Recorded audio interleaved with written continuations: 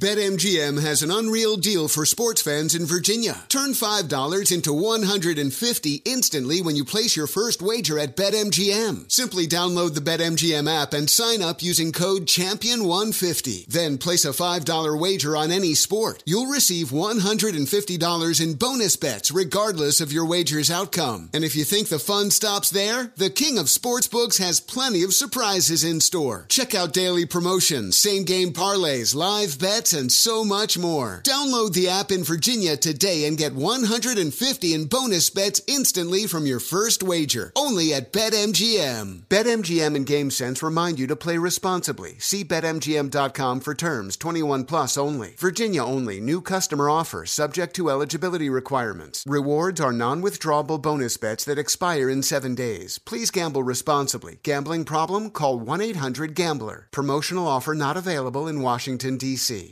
Welcome to 500 Greatest Songs, a podcast based on Rolling Stone's hugely popular, influential, and sometimes controversial list. I'm Brittany Spanos. And I'm Rob Sheffield. We're here to shed light on the greatest songs ever made and discover what makes them so great. From classics like Fleetwood Mac's Dreams to the Ronettes' Be My Baby, and modern-day classics like The Killer's Mr. Brightside. Listen to Rolling Stone's 500 Greatest Songs on the iHeartRadio app, Apple Podcasts, or wherever you get your podcasts. Hey Sarah, I love that spring break vlog you posted on Zigazoo. OMG, you watched it? Yeah, it was so cool. I think you're so talented. Social media is only positive with Zigazoo, the world's largest and safest social media network for kids. In Zigazoo, all community members are verified kids just like yours, and all content is fully human moderated. Try out Zigazoo this spring break. Download the Zigazoo app today. Countdown with Keith Olbermann is a production of iHeartRadio.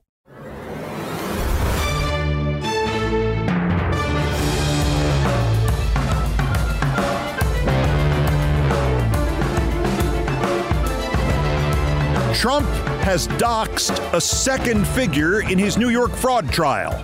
And I start here because the nightmare in Gaza is actually just the story of the Trump delusion, only writ larger, and only for the fact that Gaza is a few decades later in the narrative. I will get to Gaza presently.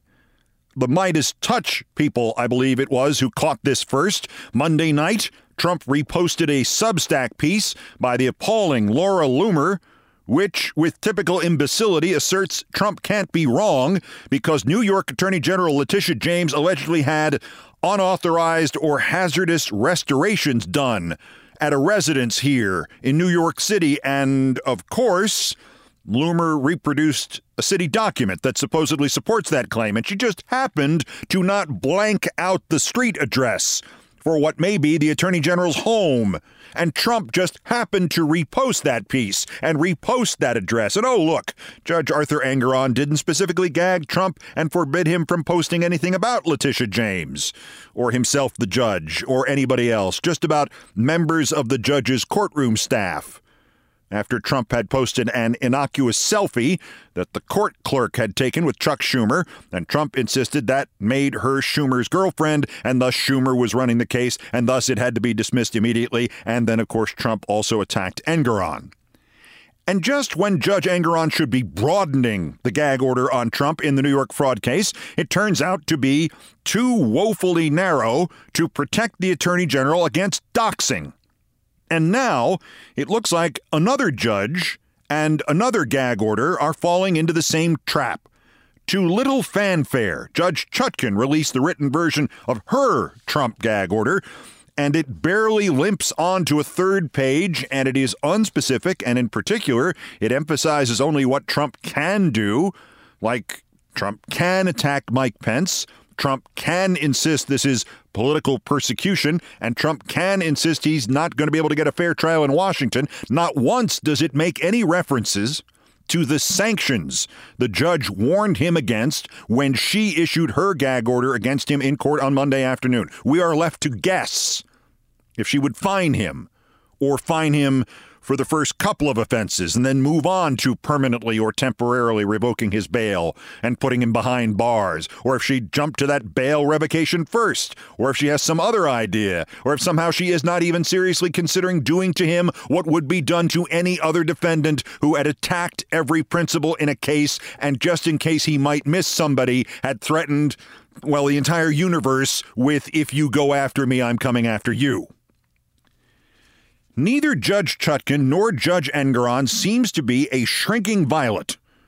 And I hope I am not impugning either of them, because I am confident they think they are just bending over backwards to respect the office of President of the United States, even if this creature who once held it is provably and objectively dedicated to the overthrow of the courts and of representative government in this nation.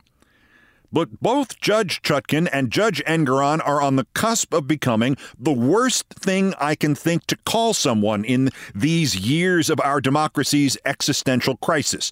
They are both on the cusp of becoming judicial versions of Chuck Todd. I state this so often it exhausts me, and yet I wonder if somehow I have not stated it often enough. Trump's only true genius is his ability to find the line. Whatever it is, wherever it is, whatever it's about, he can find the line and dance right along the line so that whoever would act against him self-edits, self-doubts, self-hesitates, self-delays, self-overthinks, self-both-sides it. Trump's guilt is truly greater than the sum of his crimes. In doxing Letitia James, he has not defied Engoron's gag order. In this machine gun spray of threats in the insurrection case, he has not defied Chutkan's gag order, not yet anyway, and Chutkan suddenly seems hesitant to even tell him or us what the penalty will be when he does. And yet, cumulatively, is there any question Trump has violated what each judge has told him to do and not to do? Is there any need to ever tell a sane man to not try to whip up public hatred against the prosecutors or the judges or the witnesses solely to somehow get that public to interfere with that prosecution? Is there any doubt that Trump is threatening and attacking these figures of the legal establishment solely for the inevitable day when they act violently, or he summons them explicitly to act violently in order to stop his prosecution? Is there any question that the outcome Trump wants in each of these cases is another January 6th, only with Jack Smith or Letitia James or somebody else as the sole victims of the respective mobs? We are running out of time for the judges to continue to bend over backwards. They should be, in fact, bending in the opposite direction. And if you begin to think we cannot exceed the law or the Constitution and still preserve both, firstly, each is done every day by conservative judges and conservative governors and conservative police. Secondly, this nation still exists because in the grimmest and grandest of forms, President Lincoln exceeded the law and the Constitution to preserve both. The nation survived and the Constitution survived, and if we do not test the elasticity of both in some small ways right now regarding Trump, we will, as we did in 1861, find those among us who are willing to test its elasticity on Trump's behalf at the point of a knife and the barrel of a gun. And no, I am not asking Judge Chutkan to suspend habeas corpus and lock Trump away this afternoon without charge or bail, delightful a prospect as that might be. But I now think our survival as a nation with a representative government may depend on some imaginative and creative interpretations of extant law by that judge or by Engoron in New York to broaden what their gag order applies to. One of them, presumably Chutkan, should suggest that the federal insurrection trial can only proceed fairly and safely if Trump is prohibited from any attacks on any legal institutions in this country and the principles in any case being conducted against him. under a proactive and justifiable gag order, Trump would be before Judge Chutkan today for having doxxed Attorney General James 2 nights ago in New York. Because otherwise, if you let him commit crimes 26 through 50 in the jurisdiction where there are only crimes 1 through 25, he will. It is how he has survived until this age without having already been sent to prison. It is his only true skill. And because of what else happened yesterday, I today have significantly less faith that this nation will do what is necessary to stop Donald Trump before it is too late. Because the other thing that happened yesterday underscores how far delusion and denial have overtaken 21st century mankind. Because the Gaza Strip and our Mar-a-Lago of the mind are closer than they might at first appear. It is an extraordinary feeling of helplessness, and it somehow overshadows the elemental horror on the ground because the debate over what actually happened there yesterday illuminates for you and I where America also is as a society. 300 dead at a hospital in Gaza, or 500, or 1,000. And we know this much and only this much. Whoever made it happen not only committed a war crime, but created an alternative world in which they did not do it. They are the victims of it. And both sides, the actual perpetrators and the actual victims, have convinced their own supporters that they are being lied about. Each has video, each has witnesses, each has evidence, and one side has manufactured all of it and slandered the other and killed truth as surely as it killed the people at the hospital. And thus, the real truth here. There are human beings at a place dedicated to saving human beings, dead because of hatred and dogma and religion and political ambition and institutionalized lying. That real truth is secondary to not merely the fog of war, but to the deliberate fog of war. And the truth that for nearly everyone interpreting this horror, what you think happened still depends on which side you think is right. Thus, reality becomes a litmus test, not of a series of facts, not of a bunch of evidence. It becomes a litmus test of your political correctness within your own world, or your region, or your religion, or your group. And so we are left not only with this nightmare, but the realization that the zenith of the governmental lie, the zenith so far, is merely a more physical, more tangible version of the destabilization of reality that has been poisoning this country for 40 years. That is the new essence of one of our two leading political parties that is being exploited at this moment by its leading candidate for the presidential nomination. In the desperation and the horror in Gaza City, we can, for a moment, step away from ourselves and see our crisis from a detached point of view.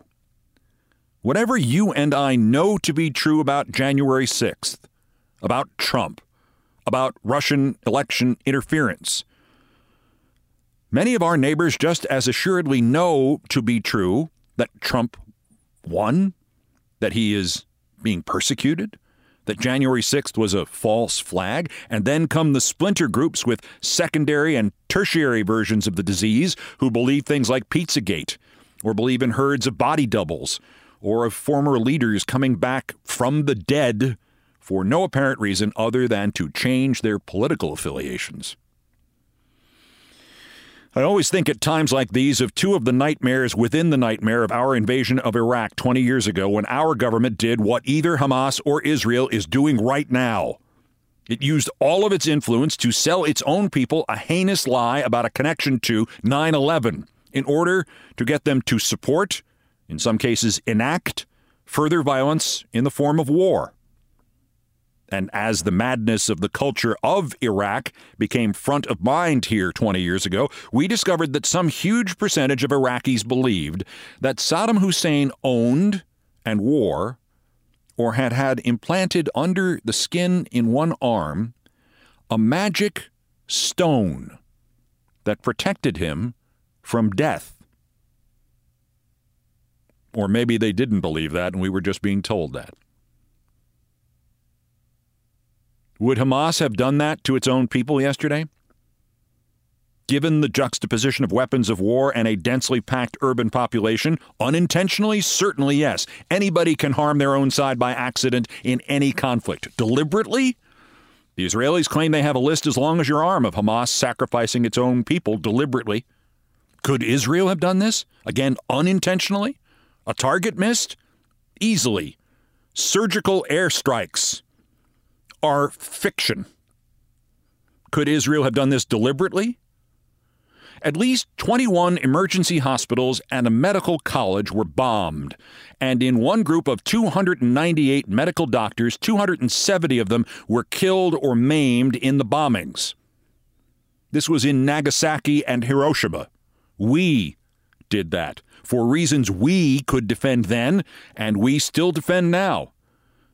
We defend mostly by the magic wand of a simple assertion that was to be met with the same kind of unquestioning belief playing out in Gaza today on both sides. Well, we had to. We were defending ourselves, which is what the Japanese originally believed just as fervently and just as religiously.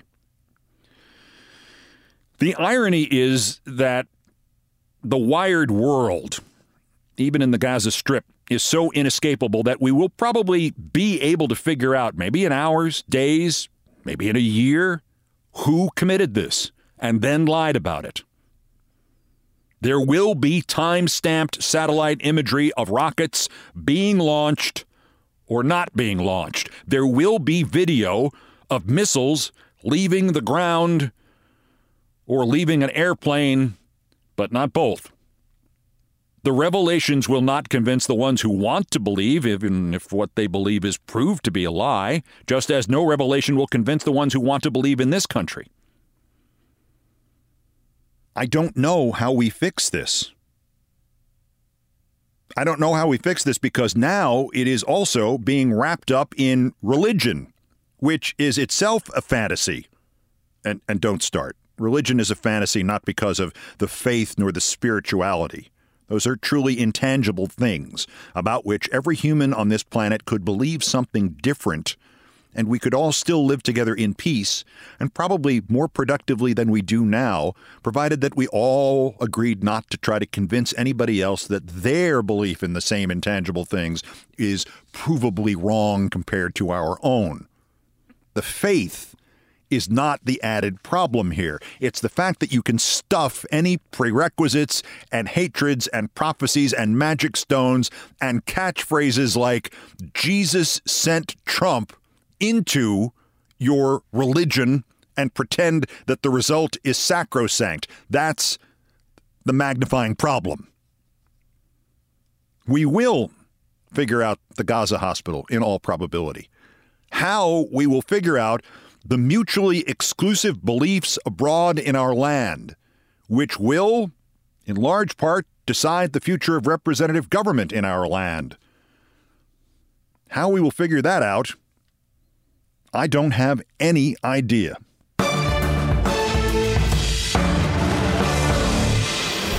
By the way, on the third big news story of the day, it is of some small comfort, I suppose, some small victory for reality over brainless belief in a reality that may or may not be real, that when Jim Jordan lost, his response this time was not that they should go and storm the Capitol and overturn the election. Can't imagine how Jim Jordan didn't get elected speaker when idiots like Elise Stefanik got up and said this and were stupid enough to think this was going to help him. Jim is the voice of the American people who have felt voiceless for far too long. Whether on the wrestling mat or in the committee room, Jim Jordan is strategic, scrappy, tough, and principled. Wrestling mat, you say? Well, Elise Stefanik is the child of the biggest wholesale plywood distributors in the entire Schenectady Watervliet Metroplex. The name Stefanik means plywood. Also of interest here, I'll circle back to the Middle East, and unhappily I will have to invoke my alma mater, where a professor has said something so cold, so startling, so inhuman that it does not matter whether you support Israel or Hamas. You will be offended to the depths of your soul, and this professor should lose his job. That's next. This is Countdown. Hey guys, this is Matt Jones, Drew Franklin from the Fade This podcast. We got a great episode coming up, picks in all the sports, football, basketball, we do them all, but here's a preview of this week's episode. Nothing to do with anyone personally, but Creighton is the team every year that the nerds, the basketball nerds, they're like, who's really good? Creighton, watch Creighton. They play, and I'm like, I don't want to watch Creighton because I agree with Shannon the dude today. Creighton's never going to win anything. Stop talking to me about Creighton. They're not never not the Big East tournament. They could maybe they win the Big East tournament, but it'll only be luck. But they're always like, a sleeper team that like that guy who I told you had 8 title teams. One of his title teams was Creighton is not winning the national championship. It's just I don't have them doing that. That's why do we all have to act like Creighton is a good team? Creighton's like the band they all say you should know if you really knew bands. And then they're never at any of those. Yeah, exactly. And it comes time for the Grammys, and they lose out to, Lil Durk. And you're like, see, I knew Lil Durk was better. Why are you telling me? The whole time. And this episode was brought to you in partnership with DraftKings. To hear more, listen and subscribe to Fade This on iHeartRadio or wherever you listen to podcasts. Hey, Doug Gottlieb here to tell you the national sales event is on at your Toyota dealer, making the now perfect time to get a great deal on a dependable new Toyota truck, like a rugged half-ton Tundra. Workhorse by nature, powerhouse by design, the Tundra combines the raw capability with premium comfort and advanced tech to fuel your wildest adventures. With the available iForce Max hybrid powertrain, you can take electrifying horsepower further than ever before. Or check out the fully redesigned Tacoma. Delivering trail-dominating power and captivating style, the new Tacoma was born to make your off-roading dreams come true. With new available tech, this legendary truck is getting even better. When you buy a Toyota truck, you buy Toyota dependability, meaning your truck will hold its value long into the future. So visit your local Toyota dealer and check out the amazing national sales event deals when you visit buyatoyota.com. Toyota, let's go places. Welcome to 500 Greatest Songs, a podcast based on Rolling Stone's hugely popular, influential, and sometimes controversial list. I'm Brittany Spanos. And I'm Rob Sheffield. We're here to shed light on the greatest songs ever made and discover what makes them so great. From classics like Fleetwood Mac's Dreams to the Ronettes' Be My Baby, and modern-day classics like The Killer's Mr. Brightside. Listen to Rolling Stone's 500 Greatest Songs on the iHeartRadio app, Apple Podcasts, or wherever you get your podcasts. This is Countdown with Keith Olbermann.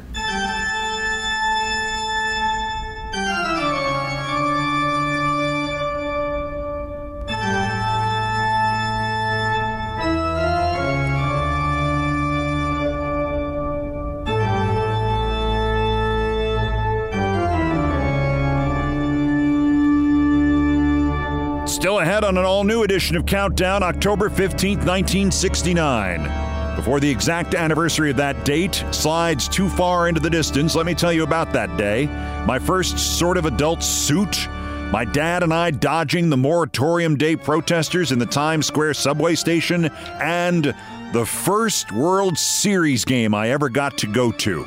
The first item I crossed off my bucket list. I was 10. And it was 30 years before anybody called it a bucket list. Things I promised not to tell coming up. First time for the daily roundup of the miscreants, morons, and Dunning-Kruger effect specimens who constitute today's worst persons in the world. The Bronze, the British Conservative Party, now celebrating nearly one whole year without having thrown out its own prime minister out of office and now being able to claim it's only had 5 different prime ministers in the last 7 years. The party has, in essence, suspended and expelled Member of Parliament Peter Bone. Just a year ago, they made Peter Bone deputy leader of the House. 7 years after Peter Bone was accused of bullying a female staffer and exposing his genitals near her face. This allegedly happened in 2012, and just as importantly, his name is Peter Bone. How in the hell do you not see this coming? The runner-up, the Washington Post. You're wondering how and why it has seemed to have fallen apart in the last few months. Here is an answer. Yesterday, the Post did one of those What to Know About Jim Jordan, the Republican House Speaker nominee deals by Marissa Ayati and Megan Vasquez, and not once in the piece does it ever mention that Jordan talked to Trump for 10 minutes the morning of January 6th and voted to not ratify and blew off the subpoena from the January 6th committee. Left all those little details out. It mentions that Trump gave him the Presidential Medal of Freedom, though. But the winner, Professor Russell Rickford of the History Department at my alma mater, Cornell University. And we're going to kill the music for this because his words have now been condemned by the university's president and many other aspects of Cornell, but it's not enough. On the 15th, Professor Rickford told a crowd on the Cornell campus that while he abhorred violence and they abhorred violence, the Hamas attack on Israel was, quote, exhilarating, unquote, and, quote, energizing, unquote, and he personally was exhilarated. I cannot imagine what is wrong with Russell Rickford. This transcends the actual attack. It transcends the war. It transcends the Israeli response. It transcends what happened before and what has happened since. It transcends who you think is right and who you think is wrong. Russell Rickford is wrong. To respond to the Hamas terrorism, to respond to perhaps to the hundreds of the dead at the hospital in Gaza yesterday by claiming to be exhilarated, to be exhilarated by mass death, is to lack not just intelligence, but humanity. I'm not one of those dewy-eyed sing-the-song alumni. I went to the homecoming once. It was, in fact, to cover a pretty good football game that year, and the year was 1979. But neither have I ever before been ashamed of my alma mater. I am now. Professor Rickford has no place there, not because of who he supports in this, nor who he condemns in this, but because he could be exhilarated by mass death. Russell Rickford. Get him the hell out of Cornell. Today's worst person in the world. Hey guys, LeVar Arrington here to tell you the national sales event is on at your Toyota dealer, making now the perfect time to get a great deal on a dependable new Toyota truck, like a rugged half-ton Tundra.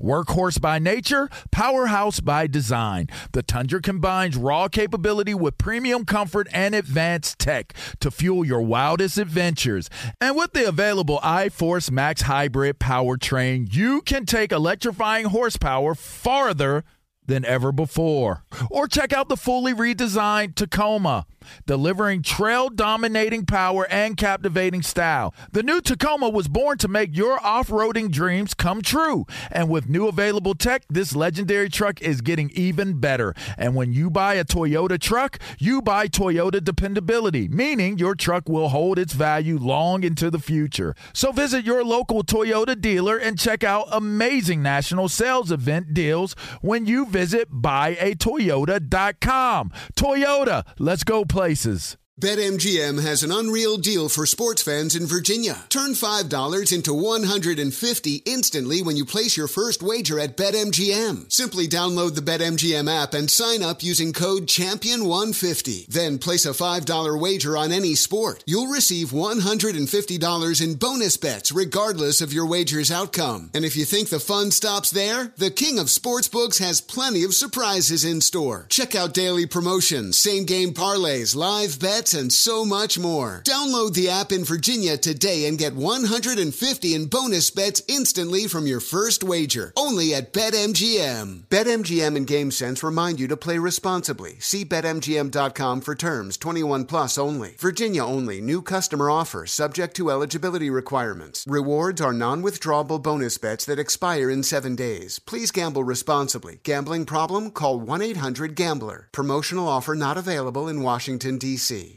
Welcome to 500 Greatest Songs, a podcast based on Rolling Stone's hugely popular, influential, and sometimes controversial list. I'm Brittany Spanos. And I'm Rob Sheffield. We're here to shed light on the greatest songs ever made and discover what makes them so great. From classics like Fleetwood Mac's Dreams to the Ronettes' Be My Baby, and modern-day classics like The Killer's Mr. Brightside. Listen to Rolling Stone's 500 Greatest Songs on the iHeartRadio app, Apple Podcasts, or wherever you get your podcasts.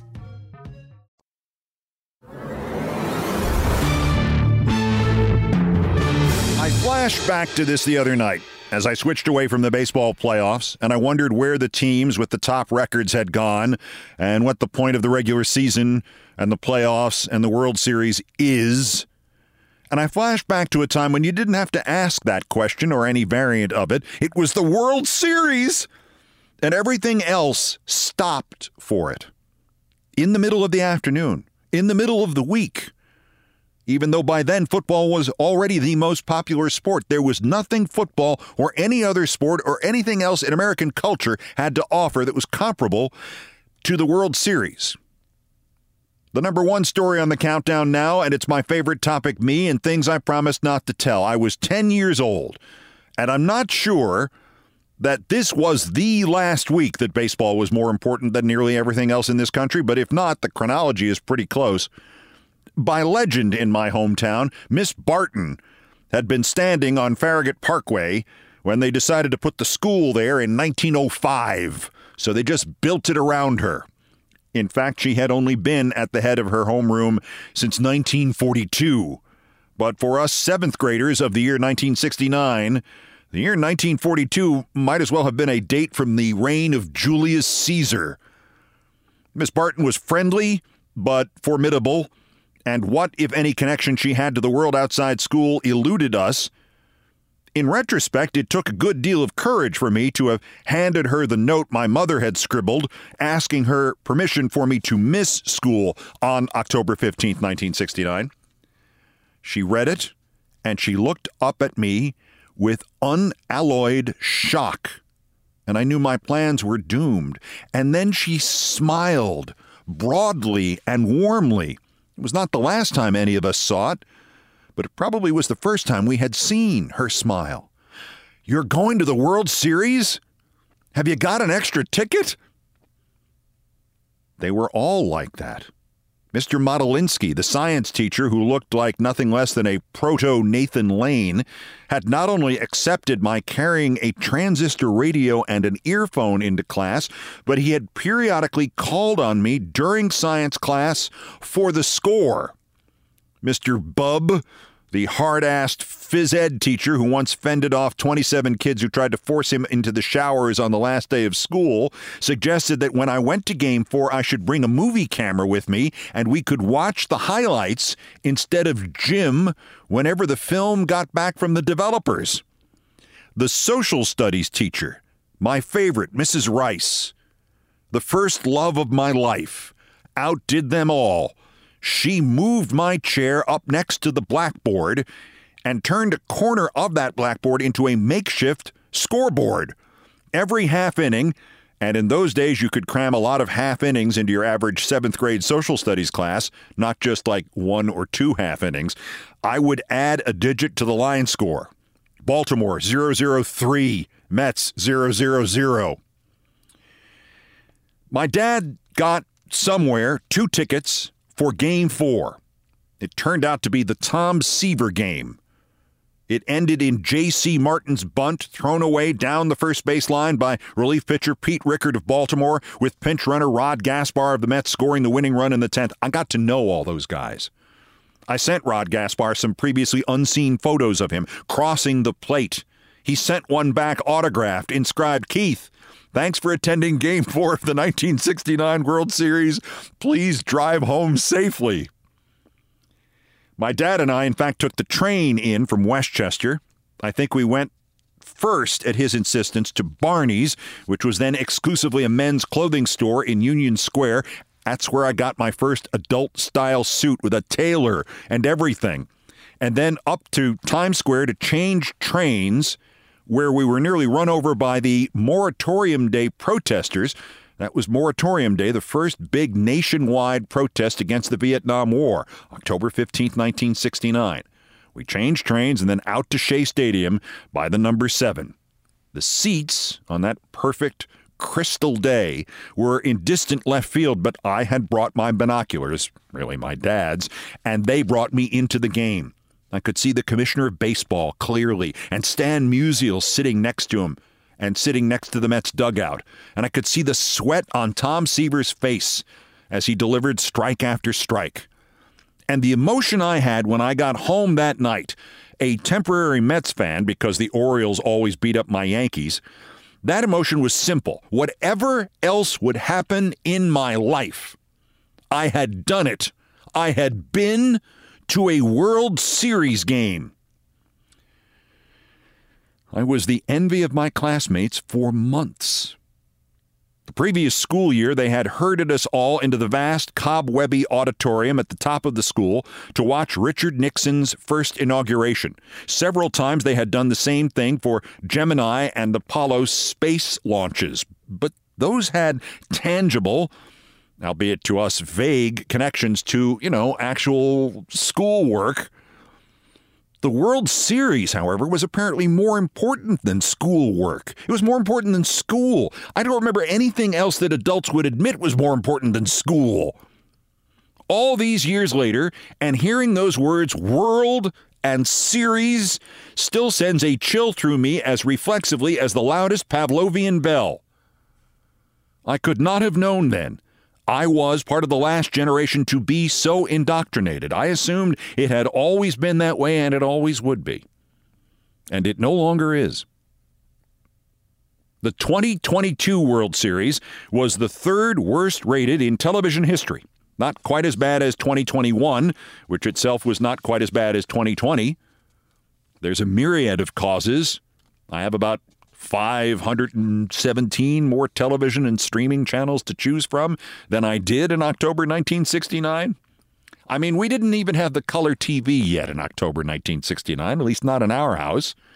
I have at least 5 times more TV channels than I did in October 2001. And similarly, baseball no longer dwarfs the sports landscape, even just for the World Series.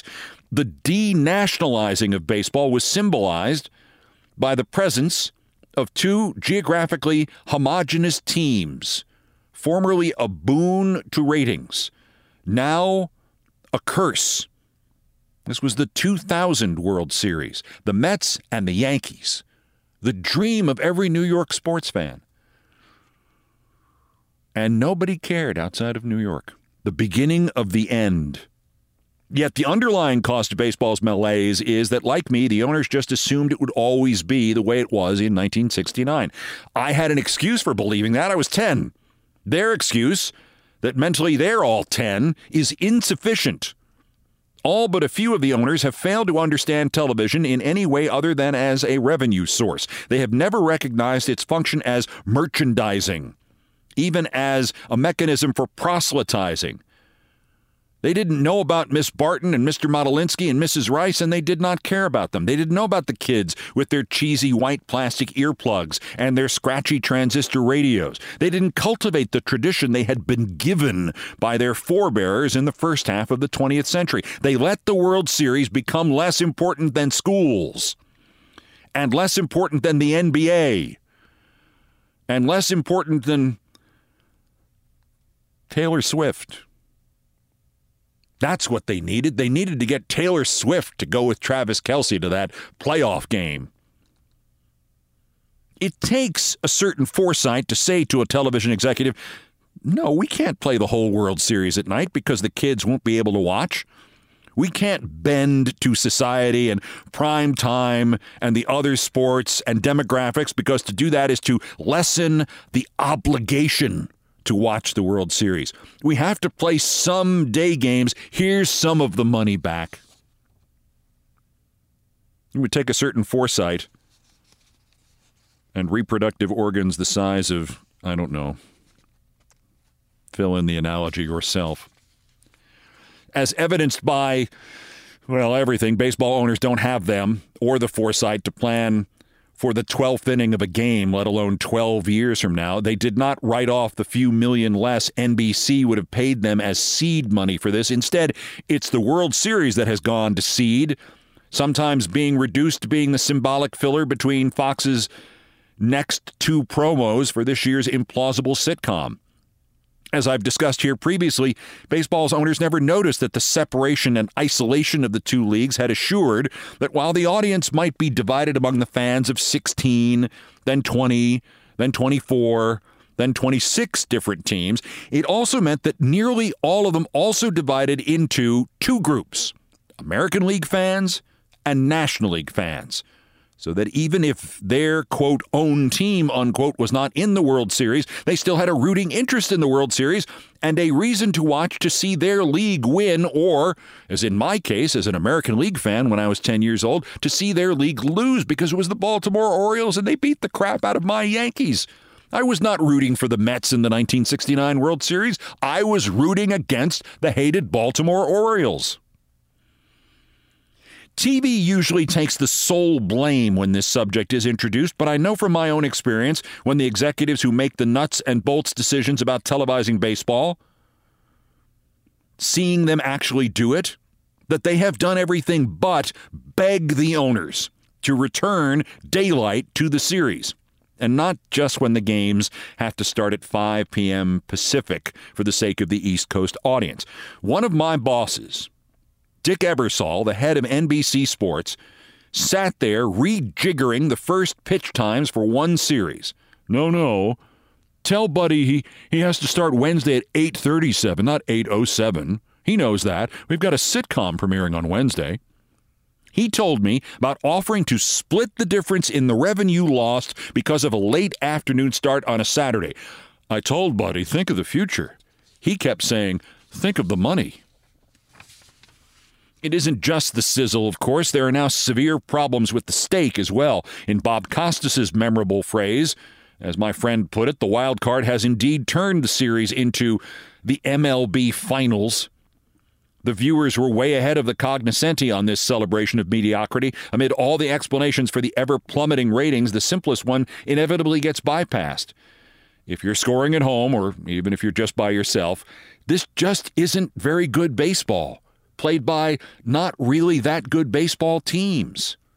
500-foot homers and no-hitters with multiple pitchers in them and 17 strikeout games, they are impressive, but if they happen every night, they take on the falsity of the plot twists in pro wrestling. And in a sports world full to overflowing with last-second touchdowns and buzzer beaters from the popcorn stand, all offense all the time is no longer enough to hide the fact that to be watchable, baseball has to be a balance of hitting and pitching. In 1 year, the number of World Series starting pitchers who lasted 7 innings or more dropped from 9 to none. One day, all the runs in the world. Next day, a no-hitter. Same two teams, same two lineups. In the old days, the pretenders, one-dimensional teams like last year's Phillies, were eliminated in the slow but fair crucible of the regular season. If the best team in baseball occasionally had a bad week and undeservedly lost the World Series, that merely served to create endless fodder for the off-season, something for people to talk about until March.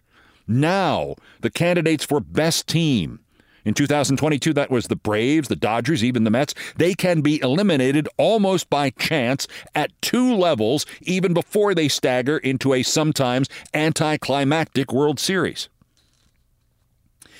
There are now 2 nightmare scenarios for the television ratings. If they had continued to decline at the rate they did in the 10 years after 1991, ratings for the World Series of 2025 would be about 1/10 of what they were in 1991. The collapse slowed, however. Great news. The 2022 ratings were 1/4 what they had been in 1991. That they weren't 1/10 is the good news. It is no coincidence that the 3 worst-rated World Series of all times have all occurred since 2020. The regular season has already been neutered. Even the teams given new free stadiums are beginning to fail. The owners know this. and they floated an obvious solution. They added more wildcard teams. Throughout the 1880s, the nascent World Series, it was called the World Championship Series, it was the World Series, was mismanaged completely. From an instant attention grabber in 1884, where the winners of the American Association and the National League said, hey, we should have a series to determine which of us is best. From that explosive Big Bang birth, it was turned into an endless traveling freak show by 1887. In 1887, they played best 8 out of 15, and they kept playing it in different cities. It wasn't just the two cities of the two teams in it, Detroit and St. Louis. The 1887 World Series was played in 10 different cities. And the denouement of labor wars and overexpansion came in 1890. The 1890 World Series pitted the Louisville Cyclones, who had risen from worst to first in the American Association, which was a major league, against the Brooklyn Bridegrooms, who had won the American Association pennant the year before, 1889, and then the franchise just jumped into the National League for 1890 and won that pennant. There were storylines aplenty, but so full of rancor and devoid of talent was the 1890 World Series that even though the host Brooklyn Bridegrooms entered Game 7 leading Louisville 3-2, Game 3 had been a tie, they needed just 2 more wins for the title. The crowd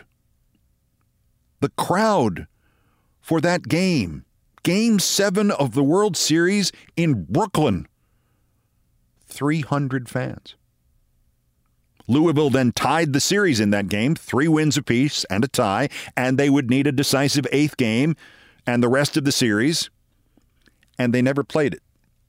They abandoned the World Series tied 3-3 and won. Quote, there is scarcely enough interest in the series, noted a writer for the Philadelphia Evening Bulletin, to induce the people to read the scores.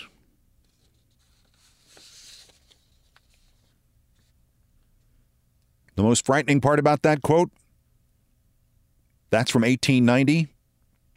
I felt that way the last 3 Octobers during the World Series. The world has made itself over 1,000 times since that sobering revolt by the bored against the boring. Baseball's resiliency reminds us that the World Series broadcast might still inspire another generation wearing not transistor earplugs but buds hooked up to a live stream. Or, like that unhappy 1890 classic, the whole thing could wind up getting canceled. And this time, it'll be canceled by TV executives.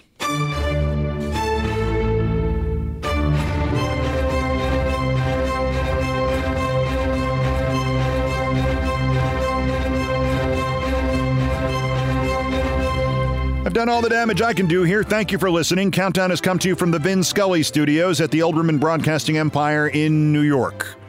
The music you heard was, for the most part, arranged, produced, and performed by Countdown musical directors Brian Ray and John Philip Chanel. Brian Ray handled the guitars, bass, and drums. John Philip Chanel did the orchestration and keyboards, and it was produced by TKO Brothers. Other music, including other Beethoven music, was arranged and performed by No Horns Allowed. The sports music is courtesy of ESPN Inc., and it was written by Mitch Warren Davis. We call it the Olbermann theme from ESPN2. Our satirical and pithy musical comments are by Nancy Faust, the best baseball stadium organist ever, and our announcer today was my friend Stevie Van Zandt. Everything else was pretty much my fault. That's Countdown for this, the 1016th day since Donald Trump's first attempted coup against the democratically elected government of the United States. Convict him now while we still can. The next scheduled countdown is tomorrow. Bulletins as the news warrants. Till then, I'm Keith Olbermann. Good morning, good afternoon, good night, and good luck.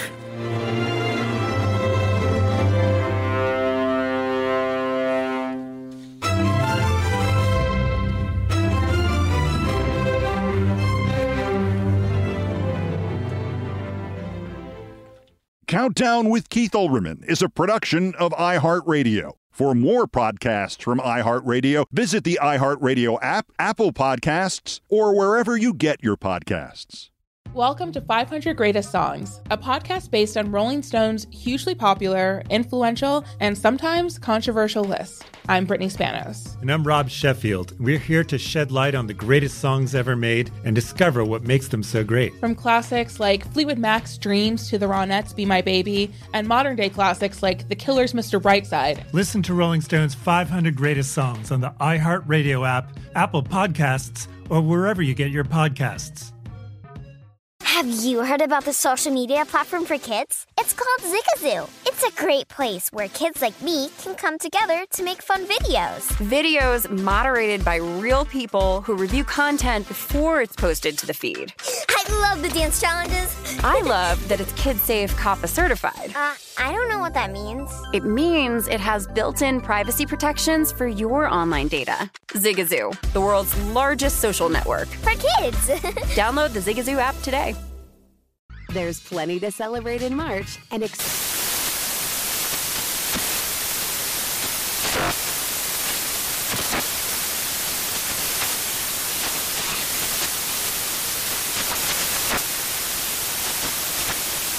National Craft Month with the perfect pizza at home class from Craftsy. And anytime is right to listen to iHeartRadio's iHeart Country Radio. Discover more shows and movies for free